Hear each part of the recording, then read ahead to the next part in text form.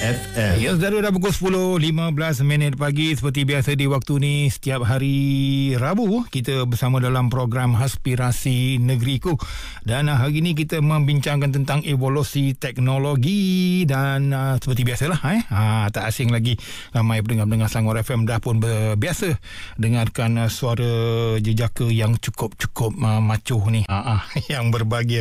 Tuan Kamaruzaman Jahidin, lebih senang, lebih mesra dipanggil KJ. Assalamualaikum, Tuan. Waalaikumsalam warahmatullahi wabarakatuh. Apa khabar pagi ni? Sihat adanya, ya? Sihat, insyaAllah. Lama tak dengar. Balik daripada Langkawi kan, penat sikit lah. Alah, ini macam cik pasal je ni kan. Cik pasal sikit lah pagi ni. Takkan bagi kosong je kan? Oh, memanglah. Memang kosong kat sana.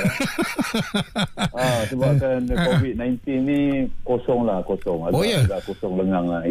Macam mana keadaan di Langkawi? Okey, lengang orang tak ramai sangat.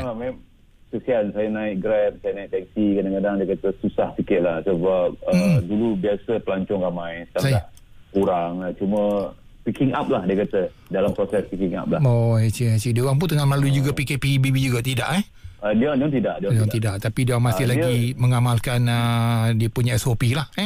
Ya. Tapi cuma masalahnya kita dari Selangor ni ramai yang tak boleh keluar. Kerana tak terjejas juga. Oh, bila tak ada pelancong domestik Ya, betul. Korek. Dia tak ada pelancong domestik. Jadi orang daripada Selangor nak merentas daerah tak boleh tak kan? Tak boleh. Macam saya ada surat tak apa. Oh, awak ada surat, awak lain kan boleh pinjam surat.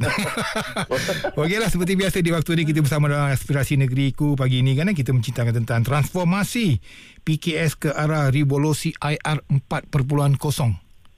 Ya. Betul. Menarik.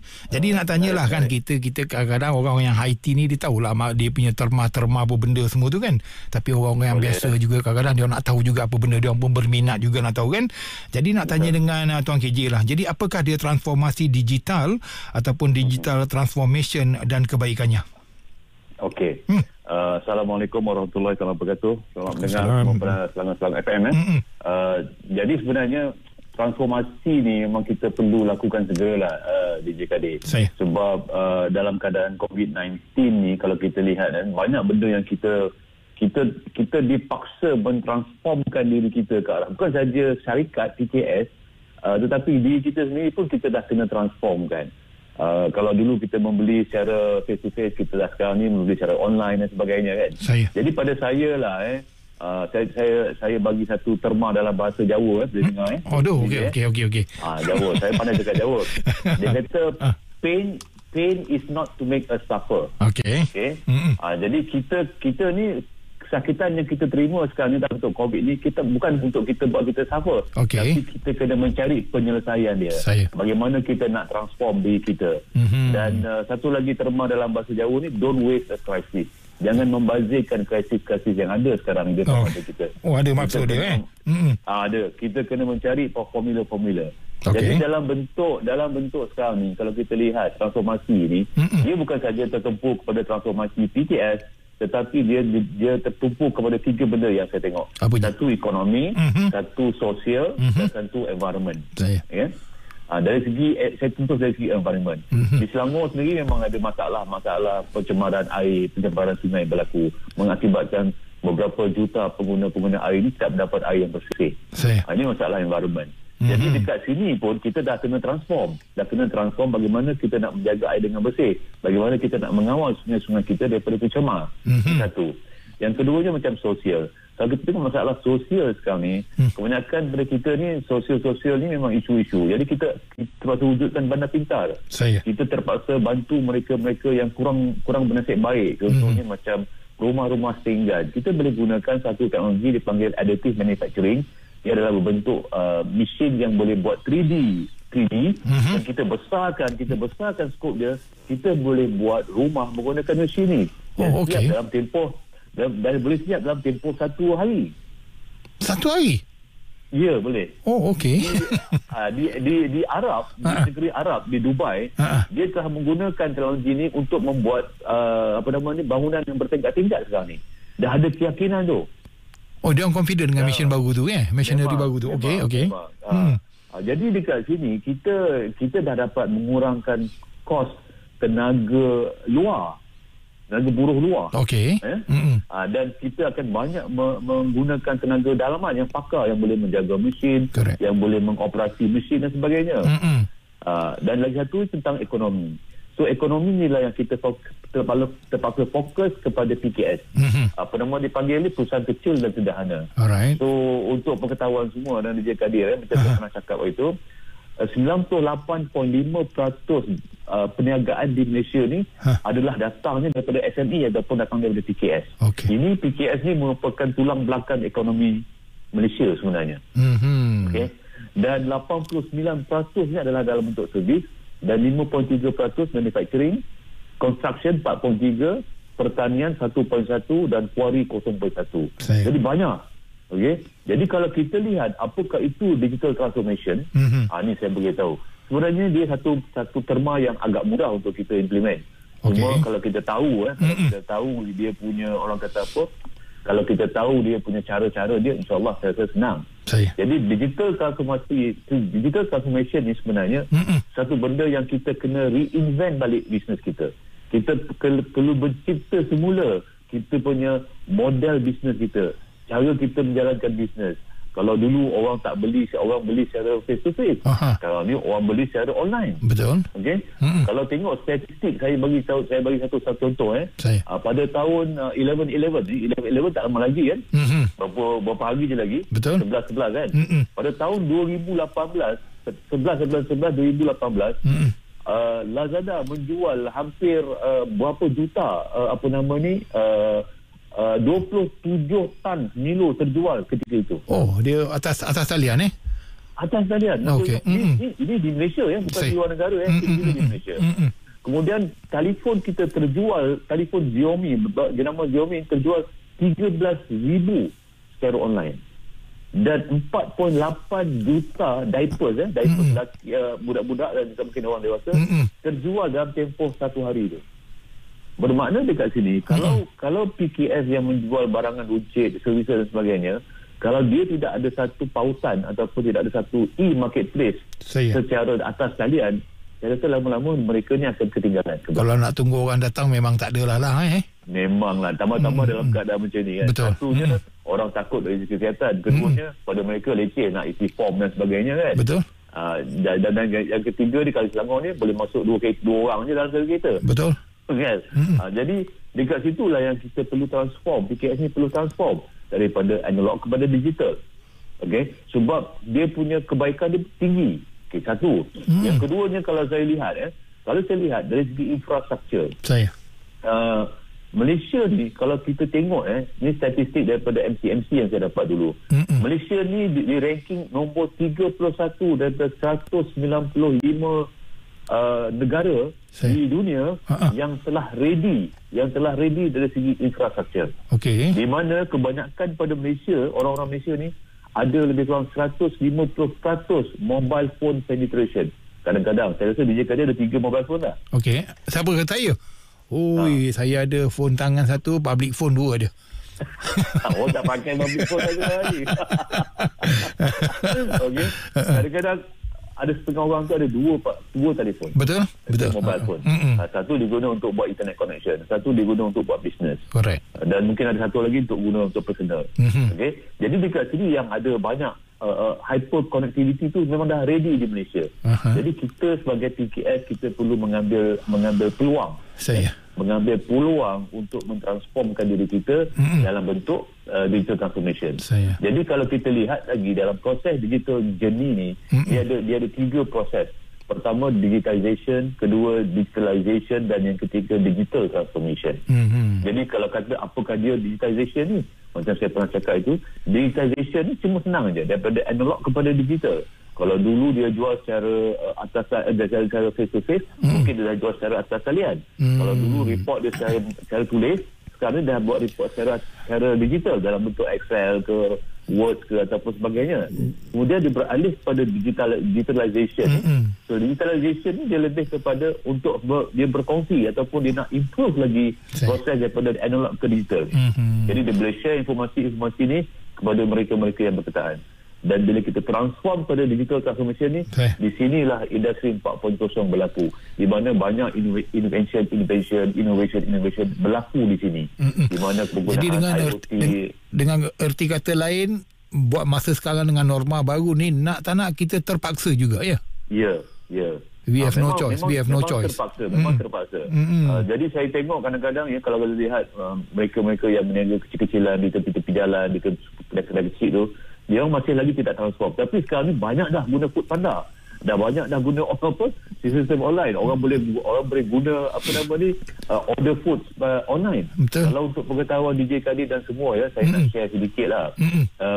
Business food ni online ni di Malaysia pada tahun 2019 berjumlah 604 juta. 604 juta. 4 juta. Ya Allahu Rabbi, banyaknya. Yes. Jadi peluang-peluang ni bila kita tengok benda ni akan makin lama makin meningkat. Tambah lagi COVID ni lagi-lagi lah meningkatnya. Betul.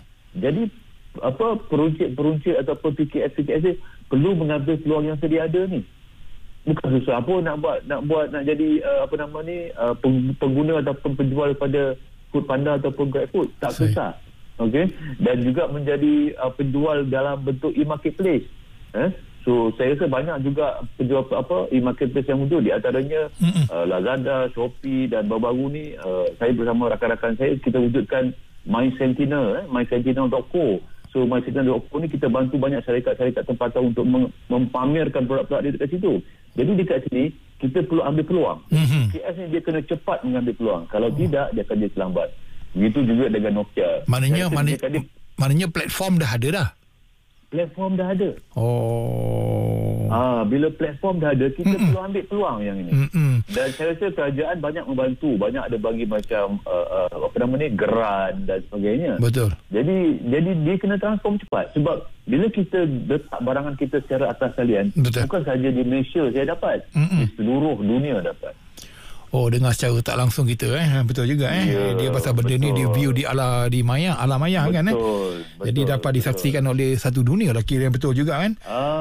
Betul. Jadi kalau tidak kita boleh promote kita punya produk secara atas talian di mana semua orang boleh nampak. Kalau tidak setakat yang datang face to face sajalah nampak benda yang kita apa benda yang kita ada tu kan Betul. Jadi kita tidak berkembang.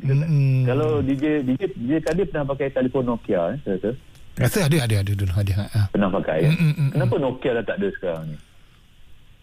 Dia punya promotion tak AV ke apa? Sebab Nokia dia tidak mengikut peredaran teknologi. Okey. Kalau dulu saya cerita sikit teknikal kalau dulu Nokia ni dia memang orang kata dia menggunakan teknologi dipanggil Symbian. Okey. Tetapi bila Android masuk, kalau kita pakai Android ataupun Apple, betul Nokia ni tenggelam. Sebab pengguna lebih suka kepada penggunaan Android dan juga penggunaan Apple. iOS. Jadi Nokia ni tak nak berubah. Dia tak nak berubah kepada kehendak pelanggan. Nampak tak? Jadi bila dia tak nak ikut kehendak pelanggan ni macam kita sebagai user ni akan beralih. Akan beralih. Jadi dalam tempoh tak sampai saya rasa 10 tahun Nokia tenggelam. Padahal Nokia ni memang satu orang kata jenama yang memang gah lah. Dulu dulu kalau pakai Nokia tu handal lah tu kan sampai dia kata we didn't do anything wrong but somehow we lost, dia kata. Ini ayat yang dia bagi lah, CEO dia bagi. Dia tak nak terima, dia tak nak terima kenyataan. Dia kata dia orang tak ada buat salah apa-apa Betul. Tapi lepas tu dia naik balik, dia akan cuba masuk dengan Microsoft pun macam tak boleh pergi. Dan cuba dia masuk dengan Android dah sekarang ni, dan maksudlah sekarang ni dia dah sikit penerimaan. Saya. Ini yang kita kena tengok. Kalau kita tidak mengaplikasi ataupun pakai teknologi digital ni, saya rasa kita lama-lama akan ketinggalan. Okey, rasanya dah panjang lebar tu jawapan jadi tu. Rasa pendengar pun dah dengar. Kita berhenti berehat kejap. Kita layan satu lagu dulu lah. Maklumlah orang baru balik Langkawi kan. Kita layan lagu dululah. Boleh.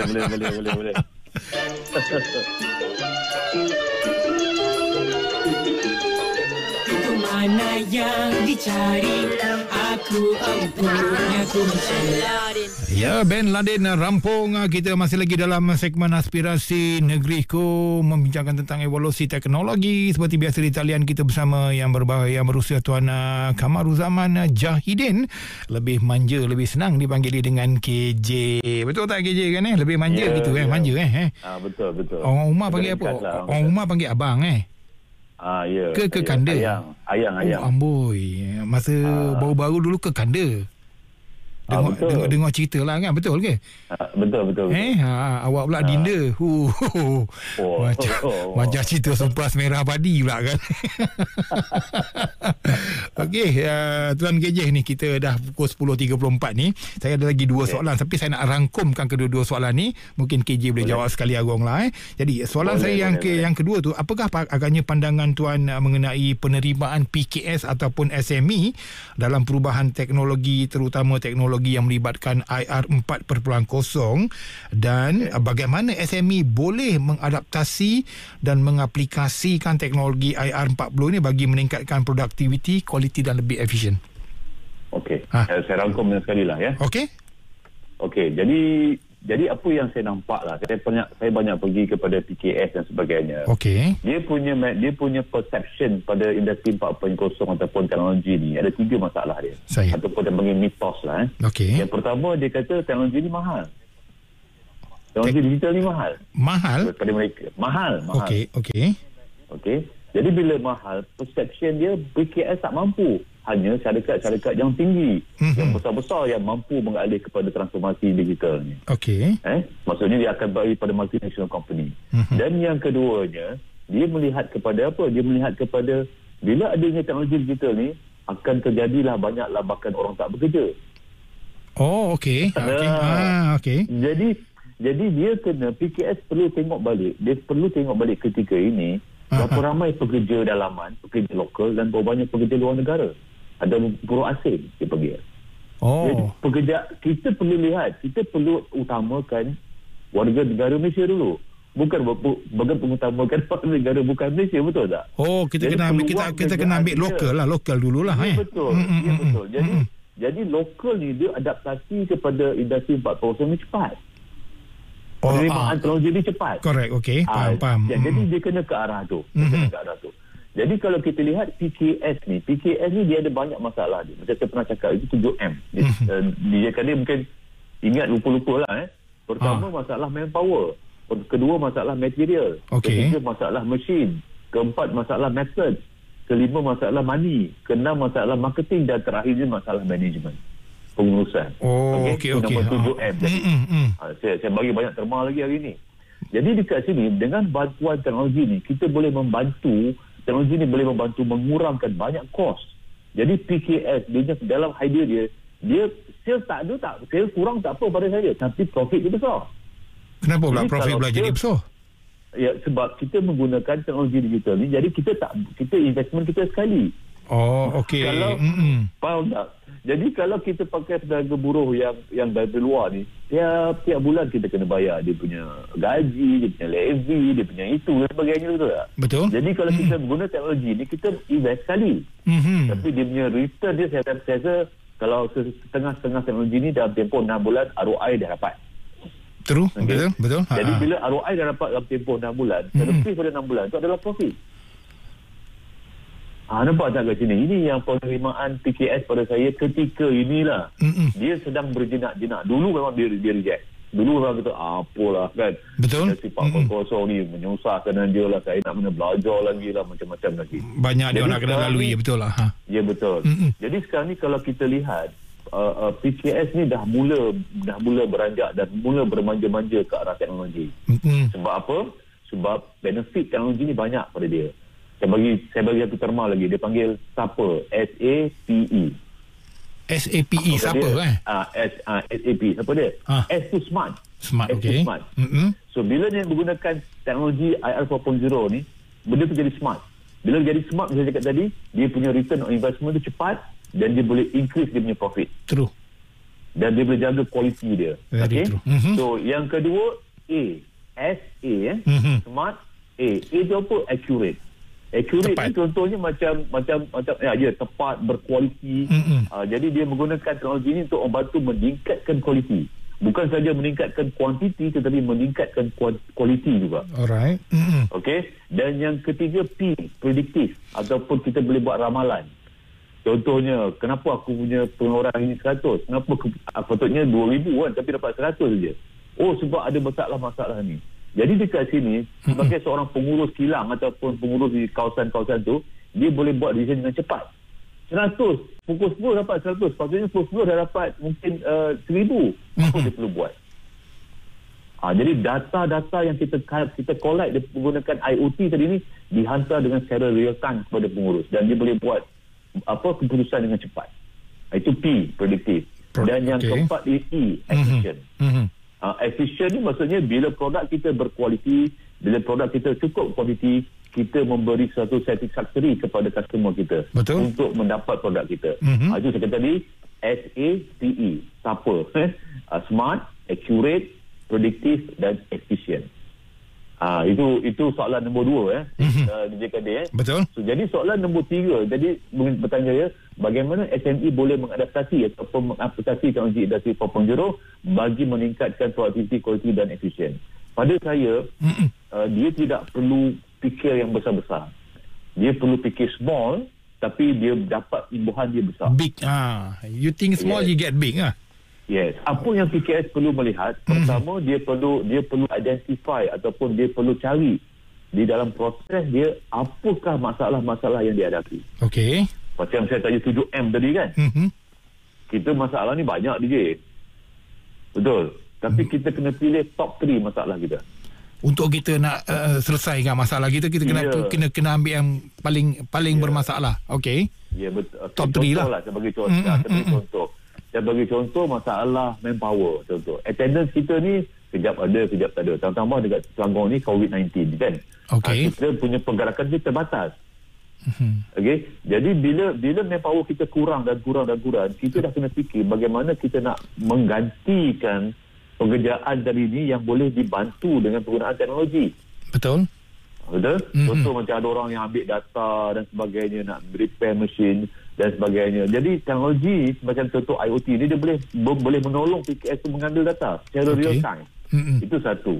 Yang kedua ni, dia kena beritahu kepada semua dia panggil pekerja-pekerja daripada bawahan ke atasan dan atasan ke bawahan tentang kebaikan penggunaan teknologi industri 4.0. Dan yang ketiga, dia kena ada satu strategi ataupun dia kena ada dia punya roadmap. Bagaimana dia nak menuju ke arah yang dia nak tu. Ada perancangan lah maknanya. Ada perancangan, ada plan dia. Dan yang keempat barulah dia buat projek-projek kecil supaya dia nampak keberkesanan dia. Dia buat testing, dia buat dia panggil proof of concept, POC. Bila tengok sukses projek kecil ni, barulah dia buat kepada projek yang besar. Banyak kena buat trial and error lah. Jangan buat projek yang besar terus. Pada saya, bila buat projek yang besar nanti, bila tak jadi, dia akan terduduk. Dia akan kata, oh, digital transformation ni tak bagus lah. Dia kata. Ini yang jadi masalah. Jadi dengan erti kata lain, saya boleh jadi pendekkan, dipanggil awareness, adoption, adaption dan sharing. Awareness ni maksudnya dekat sini adalah perkongsian teknologi tentang apa itu teknologi. Yang kedua, dia adaptasi, dia mengamalkan teknologi itu. Dan yang keempat, dia adaptasi, dia menyesuaikan diri dengan teknologi itu dan dia boleh buat innovation pada teknologi itu lagi. Dan yang seterusnya pasal perkongsian tadilah saya kata tadi perkongsian dia share pada semua orang. Itu yang kita nampak perubahan-perubahan yang perlu dilakukan oleh PKS. So dengan erti kata lain lah, saya suka bagi satu terma-terma je DJ. Itulah. Okay. PKS perlu buat apa? Saya bagi WARM. WARM. PK apa? PKS. PKS PKS dan PKS ni dia perlu ada satu konsep dia panggil WARM. WARM. Hangat lah ni, WARM. Hangat. Okay. Apakah dia WARM? Apakah dia W? W to work. WORK, work. Kerja. Bila kita kerja, bila kita bekerja, kita pastikan kerja kita kena produktif. Okey. Bagaimana jadi kita produktif? Dengan bantuan teknologi tadi. Okay. Nah, dengan paduan teknologi tadi, kita boleh menyukat berapa banyak mesin ni boleh keluar, bila mesin ni akan downtime, dan kita boleh menyukat beberapa banyak output yang kita ada. So kita perlu jaga produktivitas kita dengan cara kita bekerja. Itu W. Betul. Yang kedua ni action. A, action. So bila kita membuat action, kita terpaksa proaktif. Kita perlu buat proaktif. Jangan benda tu dah berlaku baru kita nak cari penyelesaian dia. So dengan teknologi industri 4.0 ni, kita dah boleh buat satu prediction, dia panggil. Kita boleh buat satu ramalan. Oh, ini akan problem ni. Kita dah ambil apa action awal tu, nama dia proaktif. Okey. Dan yang ketiga dia panggil result, R. So result yang kita dapat ni perlu result yang efektif. Efektif dari segi apa? Dari segi quality produk, dari segi productivity, dari segi efficient. Dan yang terakhir M, dia panggil mindset ni. Mindset kita ni perlulah positif. Jadi daripada atas ke bawah ke atas perlulah positif. Jadi dengan cara tak langsung lah pada saya, pada langsung, PKS ni perlu learn, dia perlu belajar, learn, unlearn dan relearn. Learn, unlearn and relearn. Unlearn dan relearn. Jadi dekat sini sebenarnya banyak kerajaan telah membantu dalam kes penjana. Penjana ni dia ada satu panggil penjana HRDF ni, dia ada membantu dari segi meningkatkan awareness tentang digital transformation ni kepada PKS. Betul. Jadi saya seru kepada PKS semua, pergilah, hadirlah kursus ni secara percuma. Tak perlu bayar satu sen pun sebenarnya. Oh, tak kena duit ni? Pergilah. Tak payah. Oh, okey. So, pergilah. Kalau ada syarikat-syarikat yang membuatkan kursus-kursus tentang industri 4.0 ni, pergilah, mungkin meluangkan masa 5 hari ke 3 hari ke 4 hari tu, pergi secara percuma dan dapatkan ilmu. Dan bila dapatkan ilmu ni, mungkin boleh mulakan dengan transformasi tu. Tadi Tuan KJ kata dah ada platform untuk mereka untuk masuk ambil peluang ni kan. Pasal platform dah disediakan. Betul. Tadi yang mula-mula tadi cakap. Jadi kalau betul. Untuk mereka yang nak mula nak mempamerkan dia punya produk, nak menengahkan produk dia kena melalui platform ni, kena bayaran ke apa ni? Okey, kalau melalui platform yang macam Shopee, Lazada tu, dia tak ada bayaran apa-apa pun. Macam platform saya pun sendiri, macam Channel.com pun tak ada perlu bayaran apa-apa. Cuma dia perlu tahu belajar macam mana nak masukkan konten tu ke dalam produk dia, ke dalam platform tu. Oh, okey. Maknanya it's open gate lah ni. Ya, betul. Dan kerajaan saya baru ni, kerajaan negeri Selangor ada peruntukkan 1.1 juta. 2 juta ke 1.1 tak saya lah untuk PKS ni meletak barangan dia ni ke dalam Shopee dekat saya. Jadi dia dah banyak kemudahan. Jadi PKS ni perlu ambil peluang. Jangan fikir kita buat servis tak boleh ambil peluang. Tak kisahlah buat services ke, buat produk ke dan sebagainya. Macam saya lihat di Langkawi sendiri pun, saya rasa memang sendu lah orang katakan perjalanan tourism dia. Jadi dekat sini dia boleh buat virtual tourism, dia boleh galakkan orang datang melalui talian digital. Dia boleh buat promotion melalui itu. Banyaklah. Maknanya bila keadaan dah okey, orang dah pernah tahu dia punya produk apa benda yang dia ada, bila keadaan dah okey, terus benda tu boleh zoom balik lah, boleh boom balik lah. Betul. Kita tak tahu, mungkin katakan hujung tahun kita dapat antivirus dan benda tu akan boom. Betul juga. Orang dah lama simpan kan. Dengan secara tak langsung sebenarnya COVID-19 ni banyak memberi kita pengajaran lah. Betul. So kita dalam tempoh kita sehingga bulan 12 nanti, kita kena banyak buat improvement dalaman. InsyaAllah. Bila kita keluar dan COVID-19 dah settle, kita boleh move terus. Boleh. InsyaAllah. Mudah-mudahan apa yang di lain kesempatan kita berjumpa lagi. Assalamualaikum. InsyaAllah. Waalaikumsalam warahmatullahi wabarakatuh.